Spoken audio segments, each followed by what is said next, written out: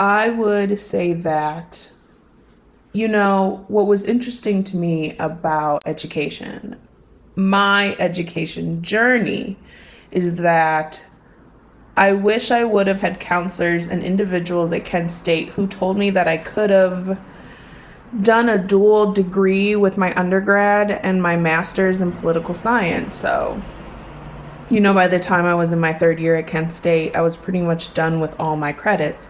And so someone should have said, hey, you can stay for another 2 years and also have a master's degree. But I didn't know, and no one told me.